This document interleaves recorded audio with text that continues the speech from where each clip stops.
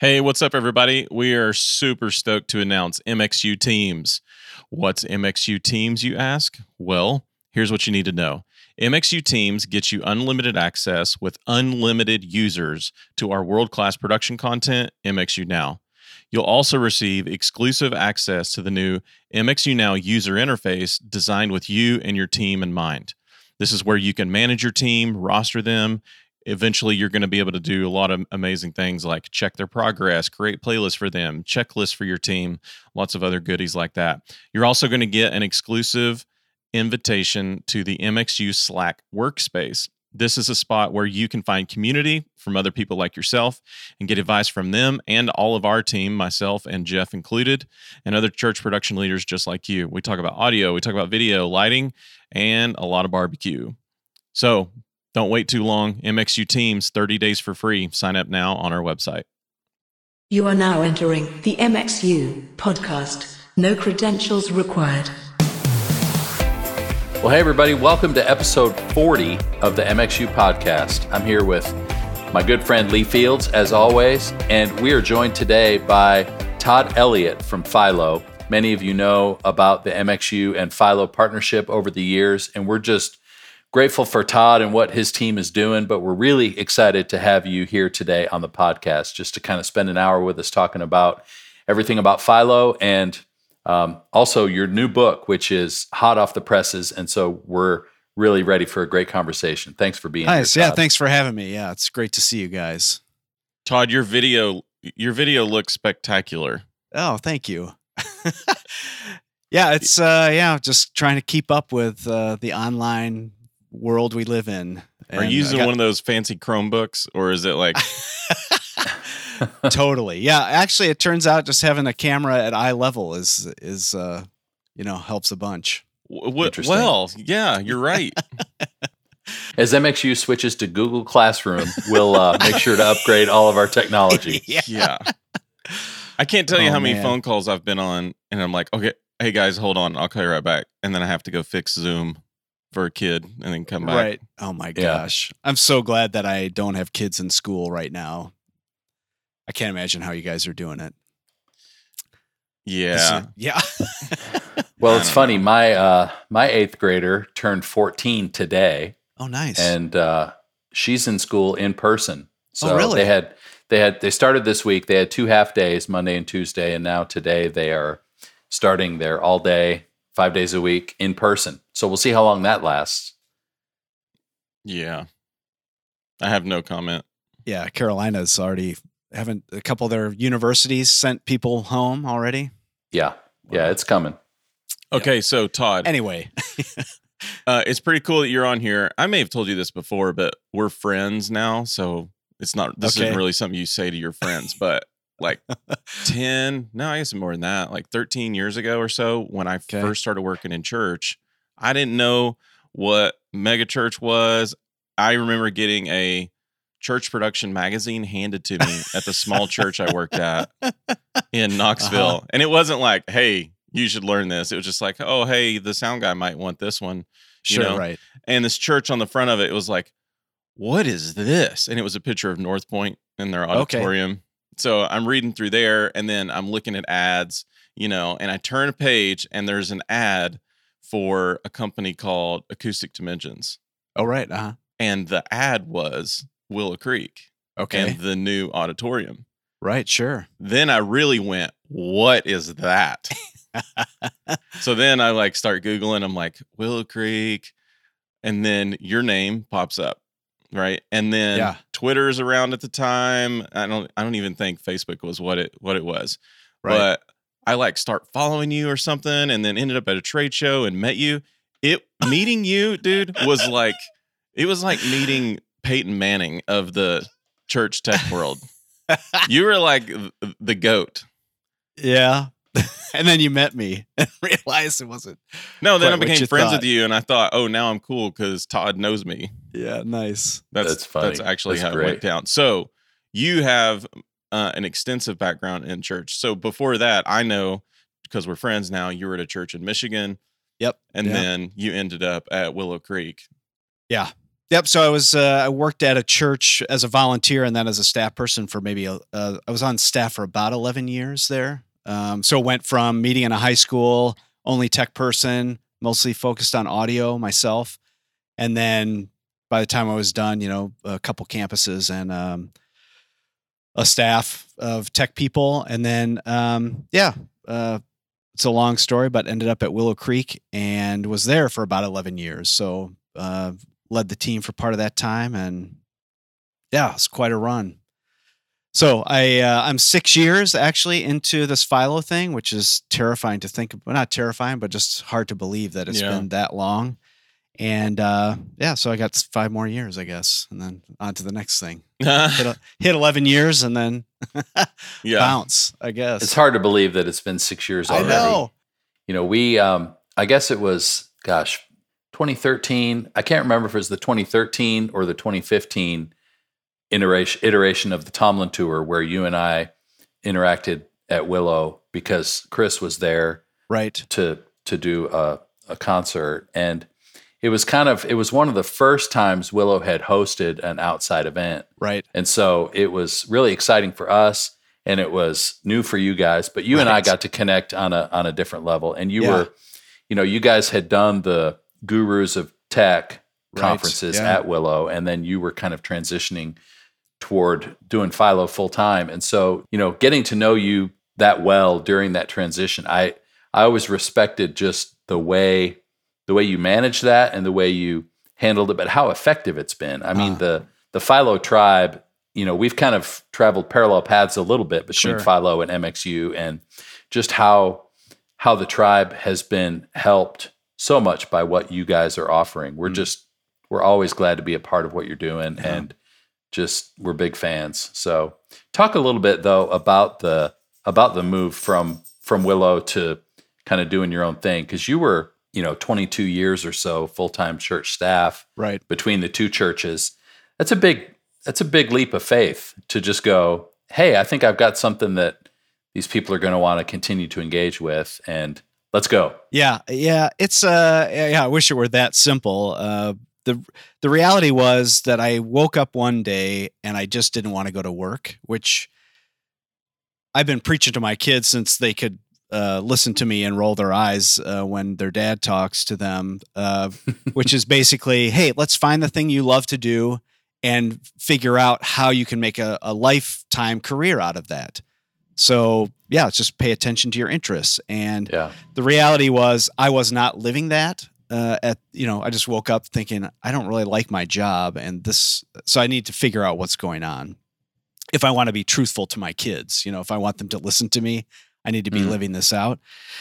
And so I did a lot of soul searching and just figured out, what, I think my time has come at Willow. Like I don't fit in here anymore, and it's not good or bad. It's just the reality. And I had no plans. I just knew that this is not where I need to be, which you can imagine for someone doing Gurus of Tech and loving, the community of technical artists. I felt like if I'm not the main guy at Willow Creek, I've got no legs to stand on. I have no platform to continue on speaking into this community.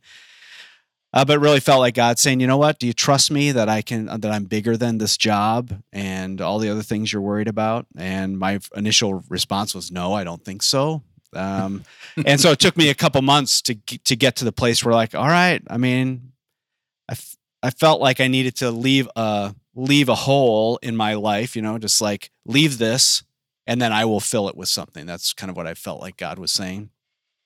But what it was, I had no idea. So when that was in 2014, that I stepped away. And actually, Lee, we've talked about this a couple times, but you were part of that journey with me where I was sort of like, I feel like it's time to leave, but I don't know what to do. But I'm thinking about this thing, which we did not call FILO at the time, but I mean, maybe I could do that. And you were super supportive and kind of pointed me towards a couple people to connect with about the idea. And I remember where I was sitting, sort of then I got up and was pacing back and forth, just Like, what am I doing? This is insane. But yeah, you were great in that conversation, Lee, way back in those days. Yeah. So I quit my job and That's had good, no idea. I was so drunk that day.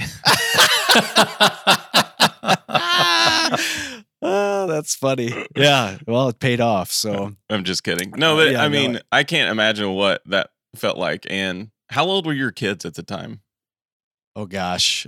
So that was 2015. Is that what I just said? So I had a son graduating from high school that spring. Yeah. No, he was going into his senior year. So in 2014, he was graduating as a junior. So then my daughter was a sophomore and I had a son in middle school. And so it's pretty much the time when everyone says, don't change too much about your family. Don't make any big moves. Yeah. So the only thing I did know was that, like, I told my wife, kind of like, hey, let's get ready to move. Maybe, I don't know. But yeah, we were kind of, and I honestly, when I announced I was leaving my job to my team and everything, I was going to stick around for a couple more months just to finish off a couple of things. And so I thought in that time frame that something would come up. Yeah. And nothing really did. And now you're setting in the FILO offices. Yeah, now I'm at the FILO office. Yeah, who knew? Crazy. Wow, that's pretty awesome. 6 years later. And I think, Jeff, the thing you were talking about with us, I think was 2015 when you were coming to Willow Creek, and I said, hey, can you come an extra day and we'll like hang out and talk about this FILO idea. And so I think it was 2015. Yeah, I remember we went to a pretty cool coffee shop, and I thought, all right, this is good. And it's funny because at the time I had just sort of developed the early stages of thinking about Sonnet House, which involved kind of the coaching and a lot of the leadership type stuff that has become part of MXU. So that again, tracking along parallel paths, it was like, okay, how can we talk about trying to help this tribe of, as you say, technical artists, not only be great at what they do, but also get better at who they are and how they lead and, personal leadership and family and all that stuff. So it's really cool. And the tough thing, I know it must have been tough for you, is, especially Gurus of Tech, it was thriving. That conference at Willow had grown from a couple hundred people to several thousand. Yeah. And you had the sort of confidence to go, yeah. In spite of that, I think it's time to leave. That's pretty bold. Yeah. Yeah. I mean, it was I'm a tech guy, so I don't have feelings generally. And spiritual things, they're hard to understand. So I wouldn't call myself an overly spiritual person, but there have been a couple times in my life that God really showed up in ways unlike my normal life. And, I felt so confident that, this is something God is calling me to. And what it was, it was to nothingness, really a big giant void. But I felt like, okay, God can be trusted, and I'm gonna take a step. And so I did. And I would say really too, cool. the thing that really pushed me over the edge about starting to really work hard on FILO was that I was sitting in listening to Louis Giglio talk from Passion City Church, and he was talking about climbing the Matterhorn. His whole message was kind of wrapped around him climbing the Matterhorn, which is a giant. I was going to say hill in Europe, but it's a mountain. And he's like, I'm not a mountain climber. I have no idea what I'm doing. I don't know how to climb mountains, but I do know that I can take the step that's right in front of me. I can see the step in front of me. And so if I just keep putting those together, that I will reach the summit. And so it was one of those things that FILO didn't have a name, but whatever that was, I'm like, that feels too big. Yeah. I can't figure that out. So especially when the first step is quit your job. Right. Well, the good part at that point is I'd already done that. Okay. So check. Yeah. Quit the job. But then, okay, there's some people I could talk to or potential sponsors I could reach out to. I knew there were a couple little steps. Mm-hmm. And then I just felt like, you know what? I'm going to try this, and if it bombs, then I'll do something else. But if I don't try it, I'll never know. So that's great. Yeah, that is okay. Great. So let's back up. Let's back up a little bit, because some of our listeners might have been living under a rock for the last 6 years. Tell everybody quickly what FILO is, what you guys do, what the conference is all about, and then what else you're offering in addition to just the conference. Yeah. So what is FILO? So we kind of, it stands for first in, last out, which is just something that is a phrase that feels very familiar to most tech people, especially that work in the local church. You're there before everybody, you leave after everybody's gone. I mean, it's just the way we live. Well, that was the name of your blog a few years before also. Yep. So it had been in my mind for quite some time. Funny, when we sat down to come up with the name of the conference, what are we going to call this thing? Because we knew we couldn't call it Gurus of Tech. So we needed to come up with a new name. And I figured this is going to be like the whole meeting is going to be taken up by this. And I think in 5 minutes we had decided what the name was going to be. So that was like, hey, your blog's titled this. Let's call it that. So, anyway, and our goal is really to help tech people in the local church become more effective, with the end goal of their churches being more effective. Like if you're an effective tech person, if you do your job well, if you're an effective human being, then you're going to serve better at your church, which then makes your church more effective at reaching lost people, serving the community, whatever. So that's really our goal. That's great. And so kind of we do that by the conference. That's kind of how we started. We started as a 1-day event. We did it 4 times in the first year, 4 different locations. Which was insane, as you guys know, like from the events you do, 1 day all over the place. Yeah, logistics are quite fun.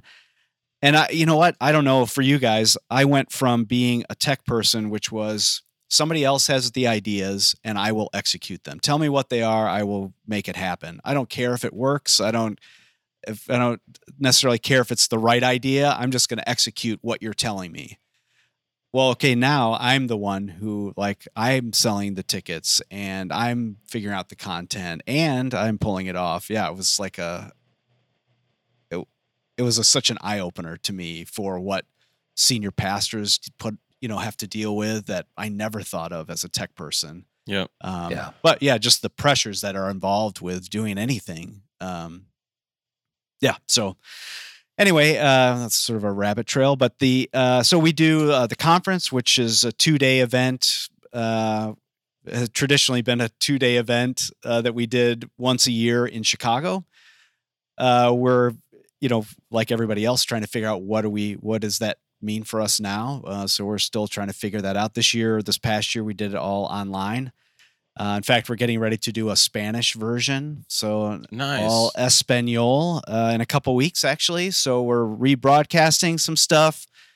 We're Spanish subtitles. We're overdubbing some things, doing some new content. So that should be interesting. Very exciting. We have, seeing people buying tickets from Bolivia and Colombia and wow, that's awesome. Uruguay. Yeah, it's cool. That's really cool. Yeah. And then, we have a FILO podcast. So it's just a way to have conversations with people about the content that matters to all of us. And what else? We have resources. So breakouts and past main session talks and things like that on our website. And we do some coaching, which is, just go to churches and help their teams or individuals get better. And we do some staffing work, which connecting the right tech person with the right church to try to, churches that are looking and tech people looking for the next step in their journey. And then I guess the last thing is the book. Yeah. So just one of our resources, like an owner's manual on how to be a tech person in the local church. So, okay, well, perfect segue because I got some questions about that book.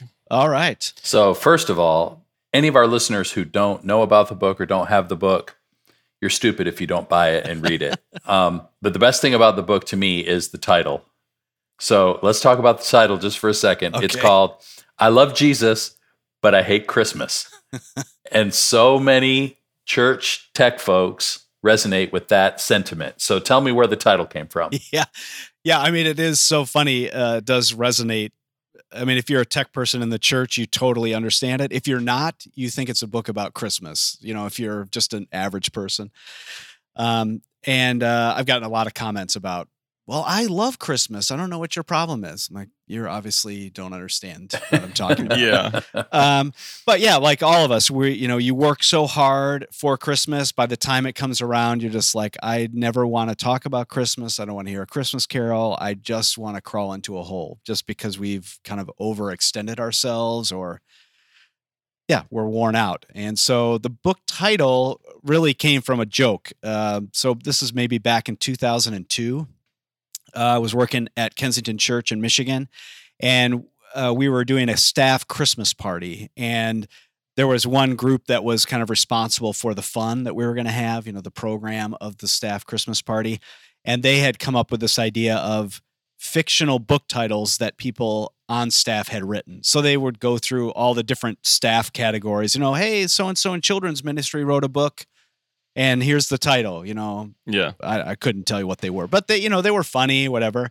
And then they said, okay, so Todd Elliott wrote a book and it's called I Love Jesus, but I Hate Christmas. And they actually had a physical book that they had done a color copy and, taped it to the outside of the book. I still have it actually.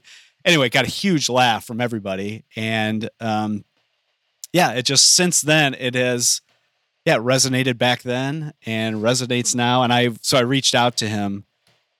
Honestly, the book did not have a title right up until the moment where we had to pick one because I just wasn't sure if it was the right one or not. But I reached out to this friend of mine and said, hey, do you mind if I steal that book title idea because it's so good? So actually, we just sent him a copy of it. So he has the real copy now. Nice. Love it. Yeah. So this year, we're in Corona COVID-19 world, and it's August right now. Yeah. So we had our first Christmas planning meeting yesterday. Okay. And I think I'm gonna love Christmas this year. Oh yeah. Yeah. We're for sure not meeting in person. It's gonna be, we're gonna broadcast some different types of events, each night of the week, probably the week of Christmas or something like that. But what that means is we can shoot that in November. Right. Yeah. And earlier. I think we're all going to be sitting at home the week of Christmas. That's so great. I know. First time ever. It's like you said, like you're at the church on Christmas Eve past midnight. I know I have been the last, 10 years. Right. And then kids are up at 5:45, 6 a.m., little kids. Yeah. And then I'm like, not happy, not as happy as I should be. And then I'm just staring at my watch like, okay, 2.5 more hours and I can go take a nap. Right. Right. And then it's that nap where you sleep for 4 hours and you wake up more pissed off. Yeah. You're like, no. Don't even know what day it is. And you're just like, then you're just getting weird looks from the family all day and extended family you haven't seen. And I'm wearing pajamas all day. Yeah. It's just not fun. I mean, I am not human on Christmas morning. Yeah. It's just like I'm a shell of a human after that effort. And it's, man, I can remember one time, this is an Easter, so similar vibe, but, not quite the same. But after an Easter stretch, I, rehearsing late, I was the lighting person at the time. And so the lighting guy is always staying up all night, once rehearsals are done to finish the programming or whatever. And so that was me. Anyway, I told my wife, hey, I'm going to fall asleep at random times throughout the day. Like, don't stop or be quiet. The kids can run around. I just know that I'm going to fall, I'm going to lay down, take a 10-minute nap, wake up, but keep making noise and don't stop because of me. And she had music blasting. Maybe she was, cleaning the house or something. And a song came on that was from our Easter program. And I jumped out of bed. Woke up in a cold sweat. And I'm like, no. Yeah, I ran downstairs, I threw the CD out the window or something. Like, we're never listening to this again. Oh my gosh. Yeah. That's funny. Okay, so let's talk about some of the stuff in your book. Yeah. So Jeff and I wrote down some topics that you talk about in your book, and some questions we have already. So all right, I love how you laid the book out. By the way, it's like it's cool. basically 3 parts, and it's because if you just wrote, well, I think you could have wrote a book on each one of those parts, right? Right. So you have it opens with like what is this thing that we do? It's right, and you split it in art and technical, right? Yeah. And then there's a chapter in there called In the Beginning. Yeah.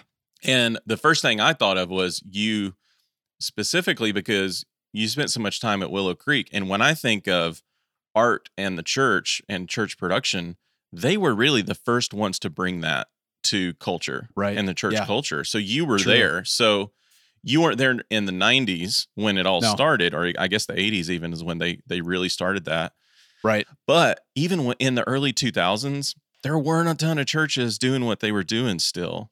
Right. Yeah. So true. Talk to us about that, like art in the church, hiring a technical staff that needed to be artistic and that balance. Yeah. I mean, really, for me, so the church that I was working at in Michigan, when we were all talking about, hey, let's start a church, I was kind of on the outside edge of that group. And they're like, yeah, it's going to be a Willow Creek style church. And, back in 1989 or 88 or something like that, I'm like, I don't even know what you're talking about. Yeah. Mm-hmm. And so, so, I mean, we one night on a Wednesday afternoon, I was home from college on a break. They're like, hey, we're going to drive to Willow Creek to watch a service. I'm like, well, I ain't got nothing going on. So we pile in this van conversion. You remember those? I don't even know if they still make them, with the plush seats and the fold out bed and all this stuff. We drove, maybe 6 of us, drove from Detroit to Chicago, watched a midweek service, and then drove back. Yeah. Wow. And it totally blew my mind, just to see lights getting used that way, to hear even a full band, with guitars and drums. I mean, that was like not a normal church thing. There was I don't think there was video at the time in the 80s, probably not. Yeah. But yeah, it just totally rocked my world on what you could do with technology in the local church. And so, yeah, we started that Kensington church in 1990, and 30 years ago, coming up in a couple weeks. And just like a way to reach our friends. And we had some guys that were mixing audio when I would sort of come in and out from college as a volunteer, and they knew everything there was to know technically about the gear, how it worked, how to plug it in, why it wasn't working, all that stuff. But they could not mix themselves out of a hole in the ground. They just did not have an ear for music. And so when I would come back, there would be like a vocalist would be mixing front of house. Like somebody who has no idea what they're doing, but they know what music should sound like. And so there would be one of those, very technical people there to make sure nothing went wrong, but somebody else is doing the mixing. And so just now that I'm talking about it, just seeing that, I mean, both people, the church needs both people, and they're both, in the book, I talk about expanding what you consider an artist, that the person who knows how the gear works is an artist of understanding and fixing and, the detail-y stuff of what's going on there. And you can't have a PA working without somebody and I mean, I would say even for you guys being on tour and all that stuff, who your go-to artist, engineer people are, that do that really well. But then they're also not necessarily the right person to mix the music part of it. And so, for me, it was a lot about thinking, okay, just because you understand how the soundboard works doesn't mean you should be sitting behind it. That will preach. We just need to pause there so people can kind of take that in for a minute. That's really good. So that brings me to kind of the next point that we want to talk about, because I think one of the things that resonates with you and with MXU so much is this idea of being open-handed. We had a conversation in the MXU Teams channel yesterday about somebody struggling with how to be open-handed with your art. Because sometimes the leader thinks, I need to be the guy to do this, but I also need to empower my volunteers, and it might only get to 85 or 90% of what I would bring, but what's the value in me being open-handed and pouring into other people and all that? So just, talk for a minute about, especially from your perspective, but from FILO's perspective and from the book, just how important it is to be open-handed.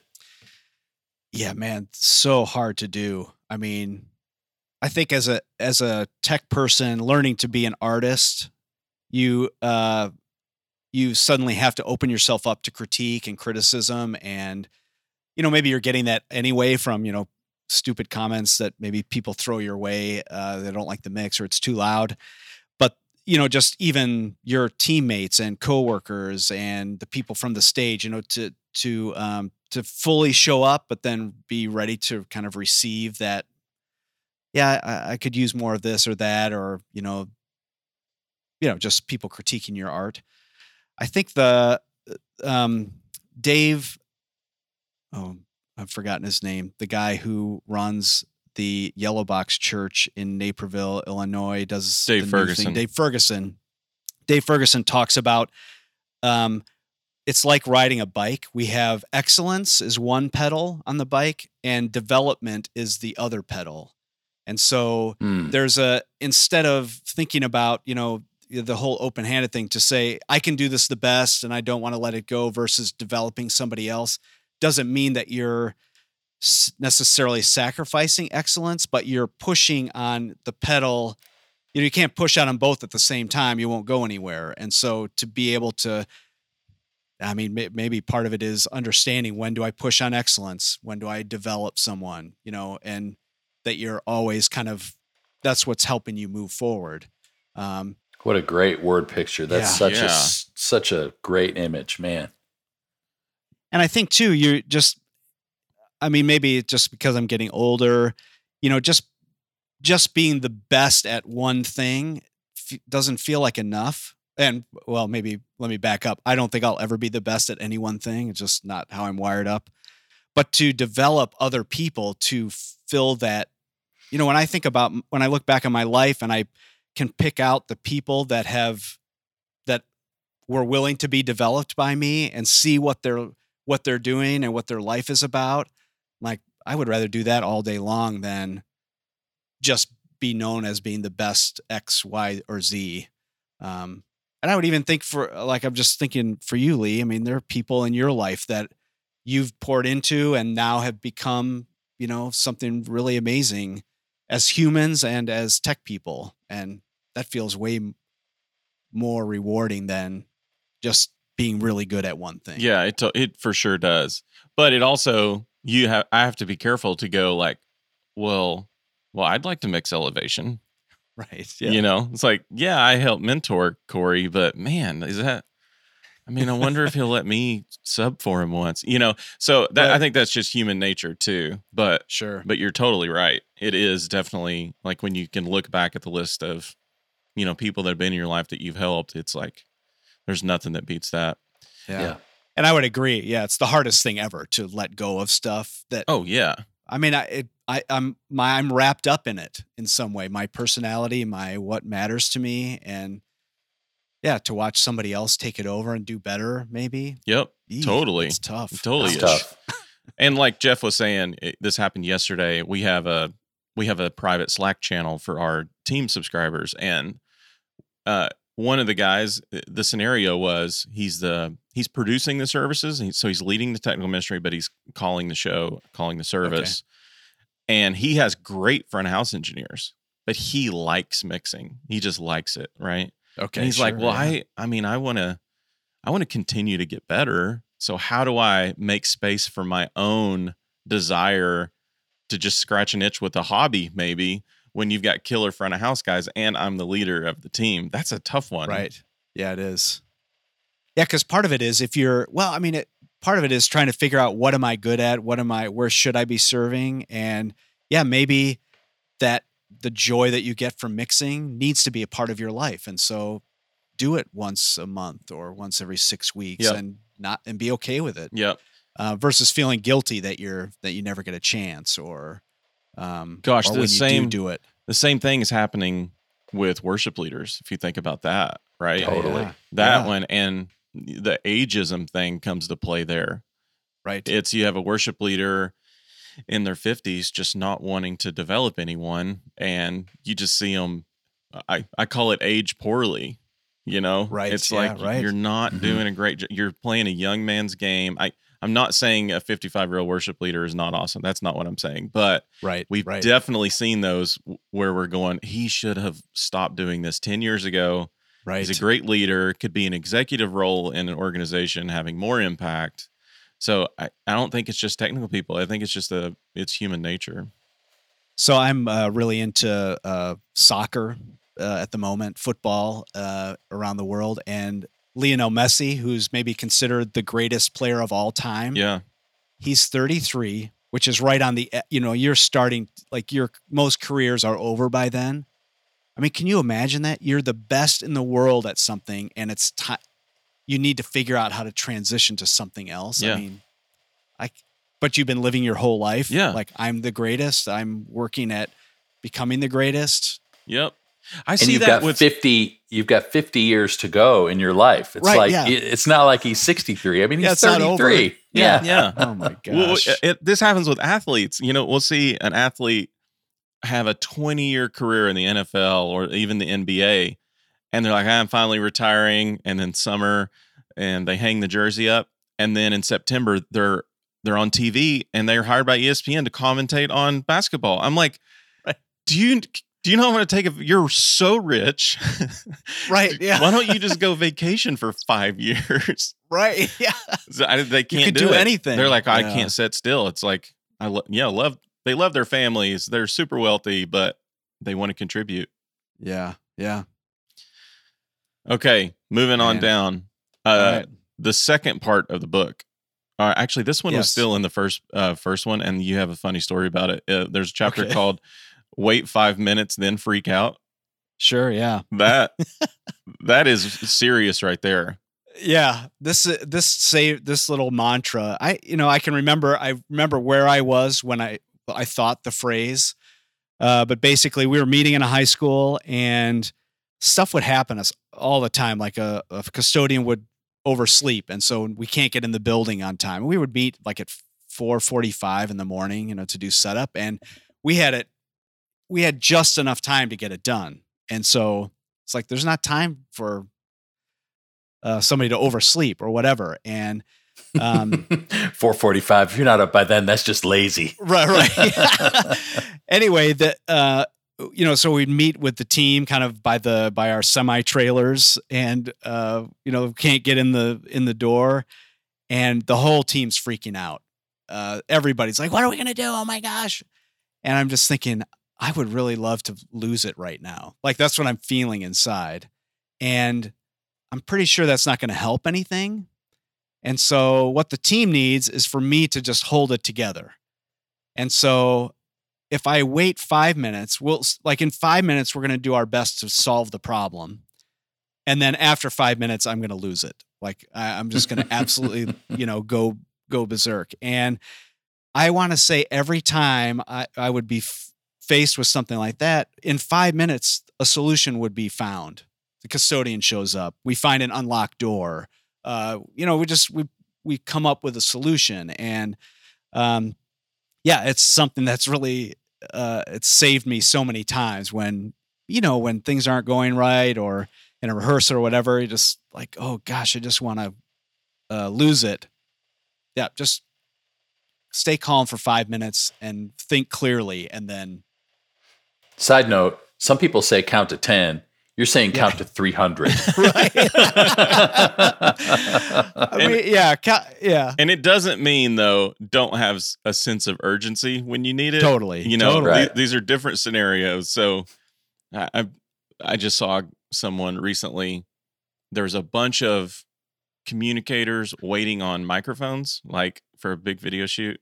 And we're trying to start filming in just a few minutes, like 5 minutes, and no one's got mics on yet. And he's moving pretty slow, and he's pretty calm. And I'm in my head, I'm going, it appears as if this isn't going to happen on time.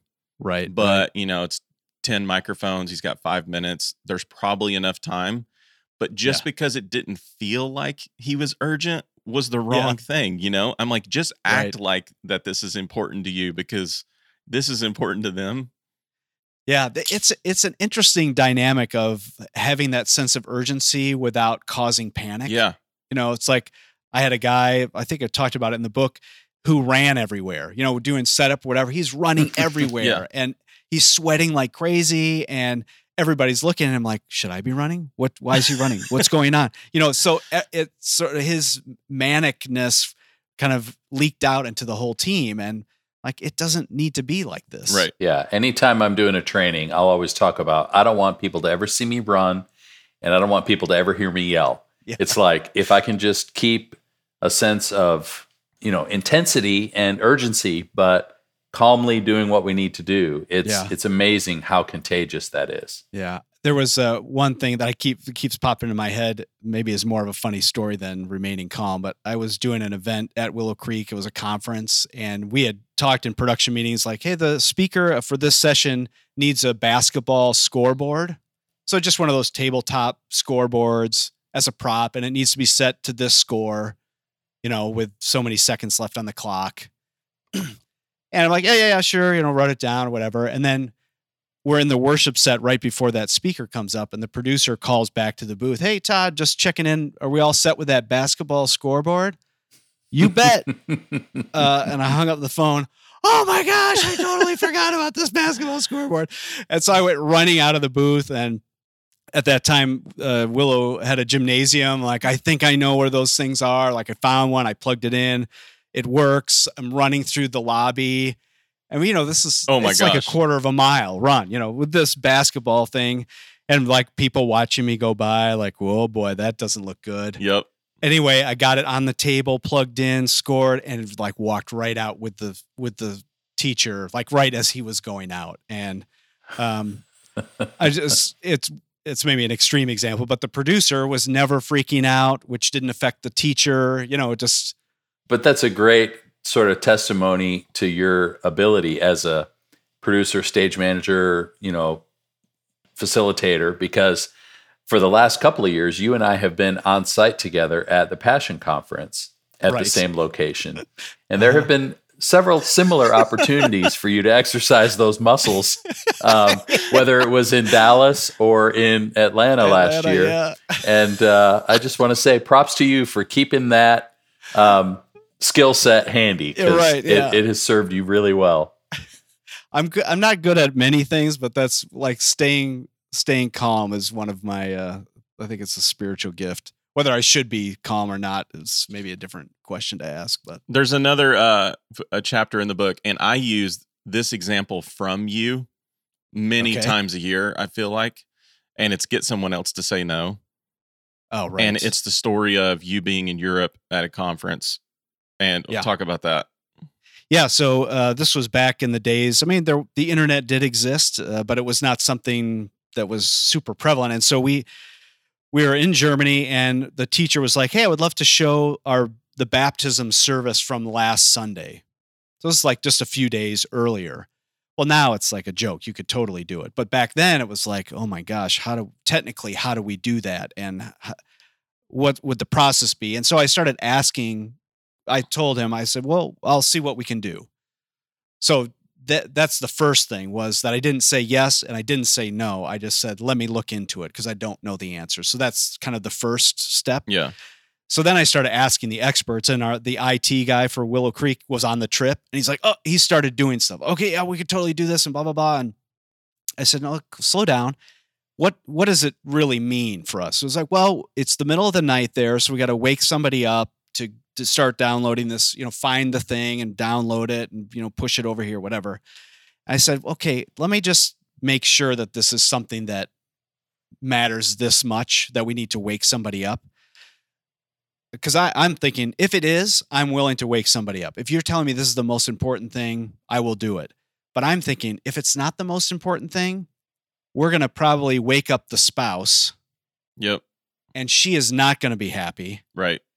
And there's already enough kind of distance between kind of the leader and his people, and this is going to be a ding on his reputation. I would rather him tell me he wants to ding the reputation than me assume that I should be waking people up and making this happen and just like going crazy. And so I went back and I said, hey, we can totally do it. It's totally feasible. This is what it means. Waking somebody up and, whatever the other things were. And he said, oh, don't worry about it. It was just an idea, so he's basically saying no for his own idea. And I think so often as tech people, we assume if somebody has an idea that it needs to be executed when number one, it doesn't. It's just an idea. So nobody really understands the ramifications production-wise of what they're asking. That's why we're there. And so they really need us to say, here's what it means. Yep. Do you still want to do it? Yep. There's also a trust piece there. Does that person trust me? Do I trust them? Like if he was going to say, we got to do it, I'm all in. And he needs to know that I will do whatever. But I also need to know he's going to say, don't worry about it. It's not that big a deal. Yeah. The opposite can happen too. Sometimes, we can be asked like, hey, I had this idea. I don't know. I want to put a life-size apple on stage.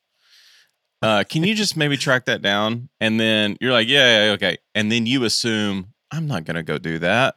Like he's never right. Like clearly the tone was not like something he really cared about. Right. And then a week later, he's like, hey, so do we got that apple? How's that apple coming? And you're like, oh, you were serious? And then you find out like, oh my gosh, the message doesn't work without this illustration. Right. So you really have to ask those types of questions in every scenario. Because even like you discovered, he was like, oh, it's just an idea. But just by asking a question, you don't know whether is this an idea or is this a deal breaker? You don't know. Right.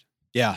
I think too, the other thing that's really interesting about kind of asking more questions is that most ideas get better from a little bit of back and forth and pushing on things to get to what are we really trying to accomplish? Yep. And maybe we can whittle it down to that. Or you might be able to guide it to a better idea. Right, exactly. And so I feel like always coming back with a couple of questions and really trying to clarify is, so useful for everyone. That's great. To make the idea better. So that brings me to one of my favorite chapters of the book, and it's about communication, and it's about translating all this stuff into the best plan, and it's the idea about becoming a linguist. Talk for a minute about what that means. Yeah, so basically, we kind of have our own language as tech people. We can speak in numbers and code words or whatever, and we all kind of understand what we're talking about. Especially if you're really deep into audio or video or lighting, you could talk about the microphones and all this stuff just using lingo, and nobody really understands it. And I used to get really frustrated that nobody really understood my world. And the reality was they didn't understand it because I wasn't explaining it well. And so part of it became, I need to be better at what does my senior pastor need to hear? Like, how does he need to hear this information? What are the best words I could use to explain it? And whether it's your worship leader or a children's pastor or whatever, to be able to talk in a language that they understand. Even for me, it's like, what matters to our church? Like if I'm, great example, if I'm trying to get a new soundboard with more channels or whatever, that by itself makes total sense to us on the production side, but nobody in leadership cares about more channels. So it needs to be more about what is more channels going to do for our services? Right. What's it going to do for our church? How's it going to help our church accomplish the mission? And it's my job to figure out how to put my stuff in a language other people can understand. That can be humbling too when you go through that exercise. Because then, like executive pastors, that is the question they ask, right? Yeah. Like, okay, what is the Waves Studio Classics bundle gonna do for our people in this weekend, the first weekend you use it? And your answer is, Yeah, I mean, the worship's just going to feel more warm and punchy, and the mids will be scooped, and it's like that's not a good answer. Right. Yeah. I mean, it is a good answer, but not for the executive pastor. No, it's not at all. Why do I need my mid scooped? Yeah, I don't. Yeah, and I think the same principle applies to communication between teams too, not just to outsiders of technology, but even between the tech team and the worship team. One of my favorite stories from the Tomlin days was one day our drummer walked up to our monitor engineer and said, "Man, everything sounds really good, but can you make my mix feel more organic?" And Kyle was like, "I don't have a sort of farm to table, shade grown, single source EQ here. Do you want farm to fader, Jeff? Farm to fader, yeah, that's right. But are you saying you want like less, minus 3 dB at 2K, or what do you?" So, when we use words like punchy and thin and harsh and tubby and warm, organic, it's like how do we translate those terms to things that we each understand? So, I think that idea of things getting lost in translation is such an important piece of the communication puzzle. I think too, for me, there was a revelation somewhere in my earlier years that like nobody understands me and I feel misunderstood and all this stuff. And the reality is that for this all to work, what we're doing for us to work, for artists on stage and artists behind consoles and all these people working together to make a service happen, we all have to be different for us to come together and all of our gifts kind of make something that's amazing. And so the reality is that the worship leader is chances are never going to describe what his mix should sound like in ways that make sense to you, because he's wired differently than you, and he thinks about the world differently than you, or she thinks about the world differently than you. And so, it's up to all of us, not just us as tech people, but all of the different teams to try to understand each other. And I love what you say, Lee. It's like this is a version of don't tell your guitar player to turn his amp down unless you know his kids' names. Yeah, like this is part of just trying to understand each other a little more. And it's certainly a linguistic thing, but it's also just a human thing that we need to be better at understanding each other.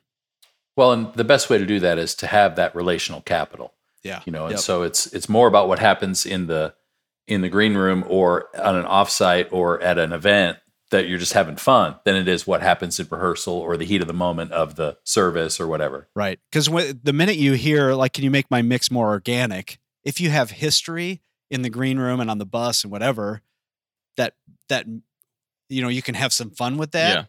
Yeah. Versus if you don't have any of that history, then you're just like, this guy drives me insane. That means I got the opposite effect. So I got to go Guitar Center, but then on the way back, I clearly got to go to Whole Foods and pick something up. Well, I don't know what. Maybe they'll know. They'll have somebody there that can help me. Yeah. Okay, so part 3 in the book is all about leadership, and the last chapter is lead yourself, which is probably the most important at the end of the day to me. Yeah. Talk about that. Yeah, that was a tough one to write, I have to say, because I'm not necessarily the best at leading myself. But the reality is that if I was going to say damaged goods, if I have not taken care of myself, I'm the least effective version of myself I can be. So I would stink at leading. I would stink at sitting behind a console and, hearing somebody say, can you make my mix more organic? Like if I'm not leading myself, I'm setting myself up for failure in those situations. And so, for me, it was just kind of looking at, I want to say this is just kind of from memory, but like eat better, exercise, have a hobby, go home, don't kill yourself at work. There's more to this than just getting stuff done. And I think that some of that's the hardest to do, to say no to things. I mean, anybody can. I think as a group, we've proven pretty well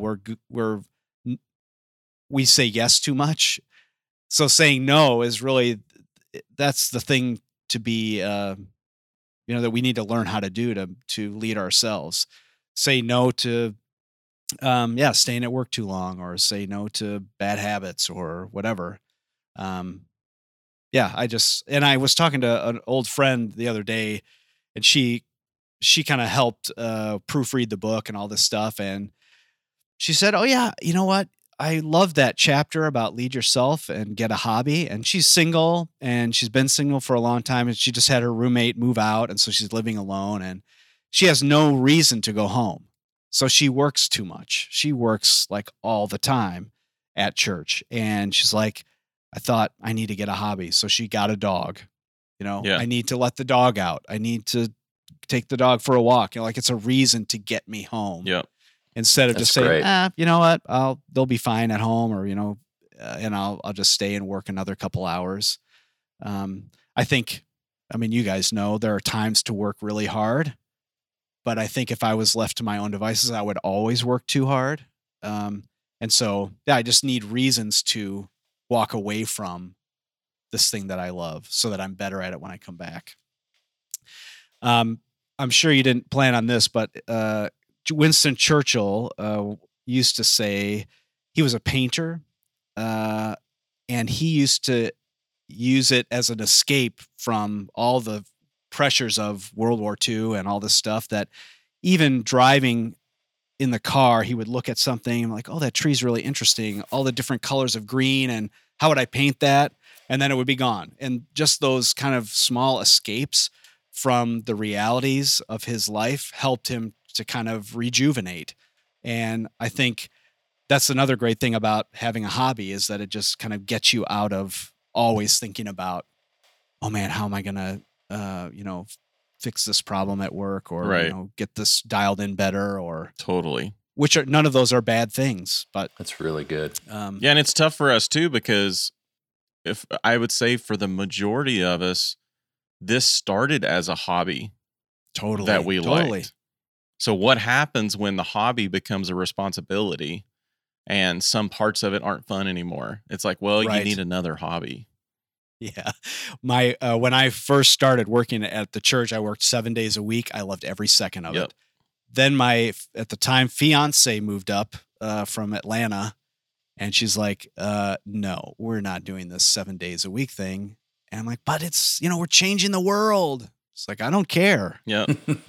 She didn't say that, but at one point, we were at a midweek service, and I was like wrapping cables at the end of the night, and I see her make a beeline for the senior pastor.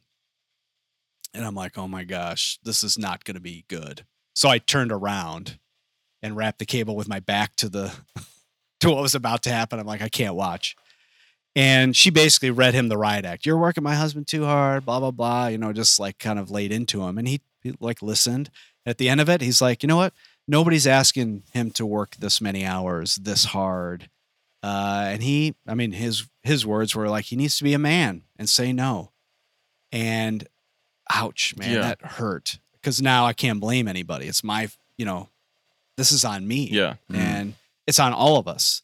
And I just wasn't speaking up. And yeah, it's up to me to say this is too much, or I gotta take a break, or need a hobby to walk away. Man, that's good. So, well, speaking of spouses, Yeah. the Elliots are now the first couple to both be on the MXU podcast. Oh, there you go. That's right. So your wife, which was her episode's a lot better than this one. So sorry. Right. Absolutely. No doubt. Absolutely. No doubt. I just looked. She's episode 20. We did there you go. did a panel at WFX one year, and she was on the panel Oh, with right. worship leader, creative pastor, senior pastor, and she was representing the spouse of a technical artist, and Yeah. she stole the show. She was amazing, is amazing. Yeah, she is. Still awesome. is currently amazing. That's good. It's funny though, if you guys haven't listened to that episode, you need to go back and listen, because what Todd was saying at the beginning about just how the chaos of Christmas and those big events impact the family, Bissy speaks specifically to that and gives some great tips from their family on how to basically look at the calendar and prepare the kids and strategize around those times in a really effective way. She's great. And you guys, have had to work through that many years and multiple ways and a lot of times. Yeah. And so she's got great wisdom. So go back to episode 20 and check that out. And your kids came out great. One of them's TikTok famous. I mean, Yeah, how's he doing, by the way? Last time we saw you in person, you said, "Yeah, my son is TikTok famous." Yeah, and that was. I I mean, handle it. back when we were still able to travel, so that was Yeah. kind of way back at the beginning of all this. That was our last event. Yeah, so he's still at it. I mean, 2.5 million followers on TikTok, and I think 60 million views now. Oh my his gosh. That's his one little crazy. thing, and he gets a check from Spotify once a month for more than most 18-year-old kids I know, and Then all 18-year-old kids, yeah. He's got, I don't know, 75,000 followers on Instagram now. And yeah, so he's enjoying it. It's sort of, it's wild. Yeah, it is. I don't know. Yeah. I do not understand the world we live in. I just want to say that off the bat. Just like every now and then you're like, is that a new shirt you're wearing? Oh yeah. Somebody sent it in the mail. I'm going to wear it in the next video. And so he's getting all kinds of, just endorsement, things like that. He did since the last time we talked, this is going to just show my age. So Jason Derulo, Yeah. he called Carson. Shut and up. It was like, let's do something together. And so they did a cover of somebody's song on TikTok, the two of them. And Well, Jason's first big single, the melody on it was a saxophone line. Oh, really? That's what made him that song kind of pop. Yeah. Yeah. So anyway, and then I think somewhere along the way, Lady Gaga's manager reached out. Nothing came from that, but they're like, "Can you do a talk box?" Which is his thing, the talk box. Yeah. That's what made him famous on TikTok. Yeah. It's not his. He still does it, but it's not his main thing. He's more into the music. But Wow. Well, Lady Gaga's manager has never called me, so yeah. he's got one up on all of us. Totally, man. Yeah. Okay, so we want to transition from talking about the book a little bit.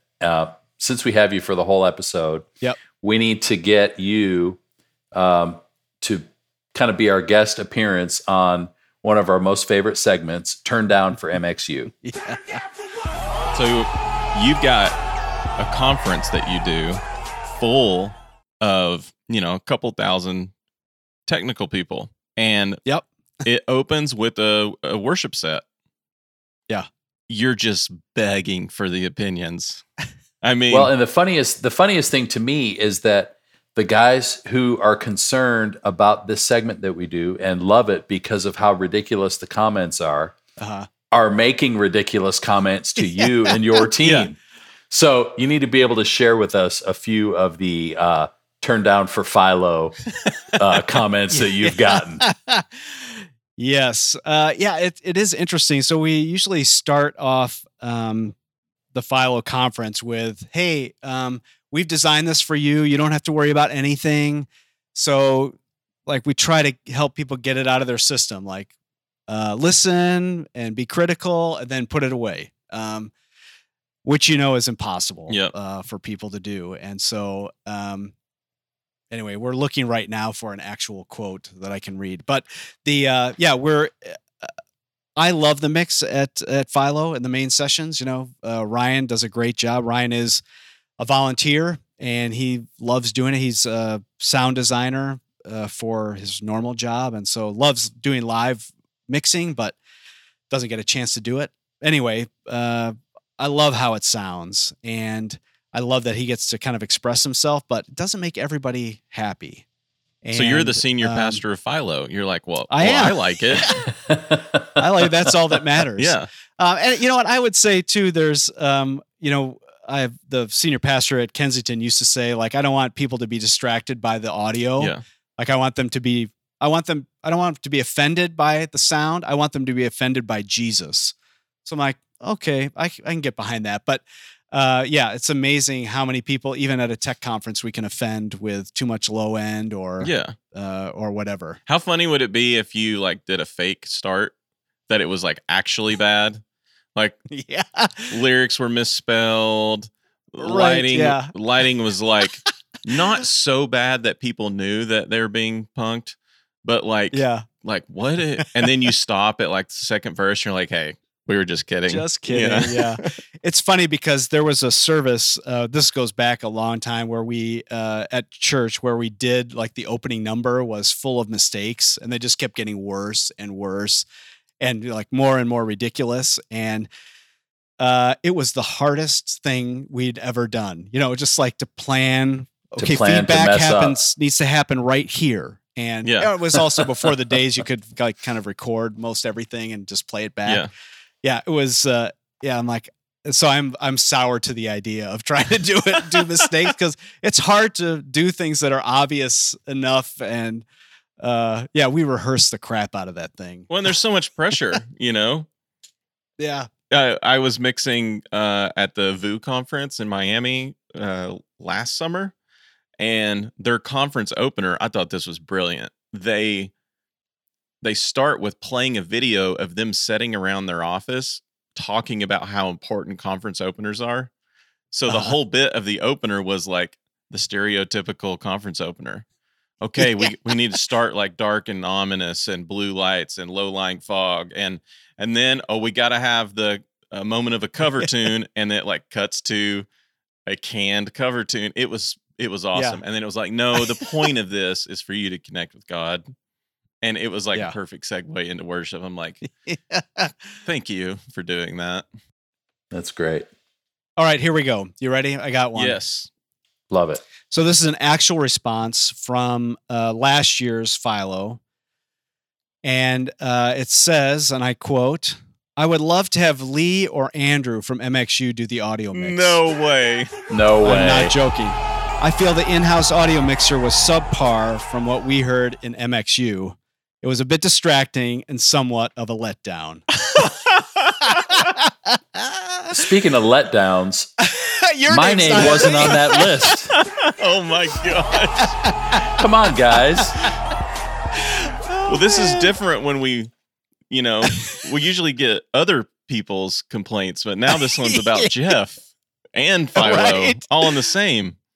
Man, that's a double whammy. Yeah, that's so funny. I'm hurt. Well, I guess I'm mixing FILO next year. Yeah. Well, we'll make sure that I'm not even going. And we'll make sure it's all pre-recorded, tracked, and something that you've worked on for a few hours before you got there. And then, totally. Yeah. Yeah. I would actually, if you asked me to mix there, I don't think I would. Yeah. It would be very hard. It would be. It's interesting. So for me, my back when we were doing Gurus of Tech, it was a free conference just because of how it was all working. And it's a long story. Anyway, we used to get comments, like this, I didn't like the mix or whatever. And I used to think, well, don't come next time. Like, it was free. Yeah. If you don't like it, sorry. And it's certainly not the same feeling I have at FILO, but there is definitely a sense like we're not going to please everyone. And I feel like, and you guys probably feel similarly about MXU. It's like, what do I like? And that becomes the gauge for how I make decisions. Yeah, totally. Instead of trying to guess what we should be doing and what do other people like and how do we be cool and hip and whatever. No, it's like, okay, what would I want this to be? And let's do that. And if it doesn't succeed, then let's revisit it. Yeah. But I feel like, you know what? Ryan does a great job mixing, and it's not going to please everyone. No, it yeah. wouldn't. Even if it was Jeff, which people clearly don't want, they would say clearly the same thing. Obviously. Yeah. They'd be like, wow, Tomlin paid that guy? Chris Tomlin. What I love, though, about your approach is that here's a guy who's a volunteer at his church. Yeah. Like, that's the whole point. Here's a guy who serves, and we're talking about how you build your team through serving with them. And so why wouldn't you focus on that? Yeah. Even if it's not, what everybody would prefer in the best sort of contemporary rock and roll mix ever. It's not the point. And I think too, it's the reality is with what we do, nothing's perfect. It can't be perfect. And it's so subjective anyway. Yeah. And so, okay, we want it to be the best it possibly can be, something that we like, and that's all we can do. And be okay with the fact that it offends some people and some people don't like it. Some people love it. Well, I've been offended by this podcast, so I would like to end it. In all seriousness, we'll wrap because we know you got stuff to do, and I got to go troubleshoot Zoom for my kids, probably. Right. Yeah, that's good. Yeah. No, this has been so great. We can't thank you enough for being here. So what's next for you guys? What other than the FILO en Espanol, which if you have a Spanish-speaking church that you're affiliated with, or somebody who would benefit from that, how do people connect with that first of all, and then what's next for you guys? Yeah, so if they go to our website, philo.org, all the stuff is there. That the entire en Espanol page is in Spanish, and so I don't know what it says, but if you know some people that speak Spanish, it's all the information's there. 24 breakouts, I think we're doing. That's amazing. And 4 main sessions, and yeah, it should be great. Looking forward to and if you go to a church that maybe partners with a church in Latin America as something that your church is giving money to, we have a couple of churches here in the Chicago area that are sponsoring. I think one church is sponsoring 30 tech people from the Dominican Republic to attend.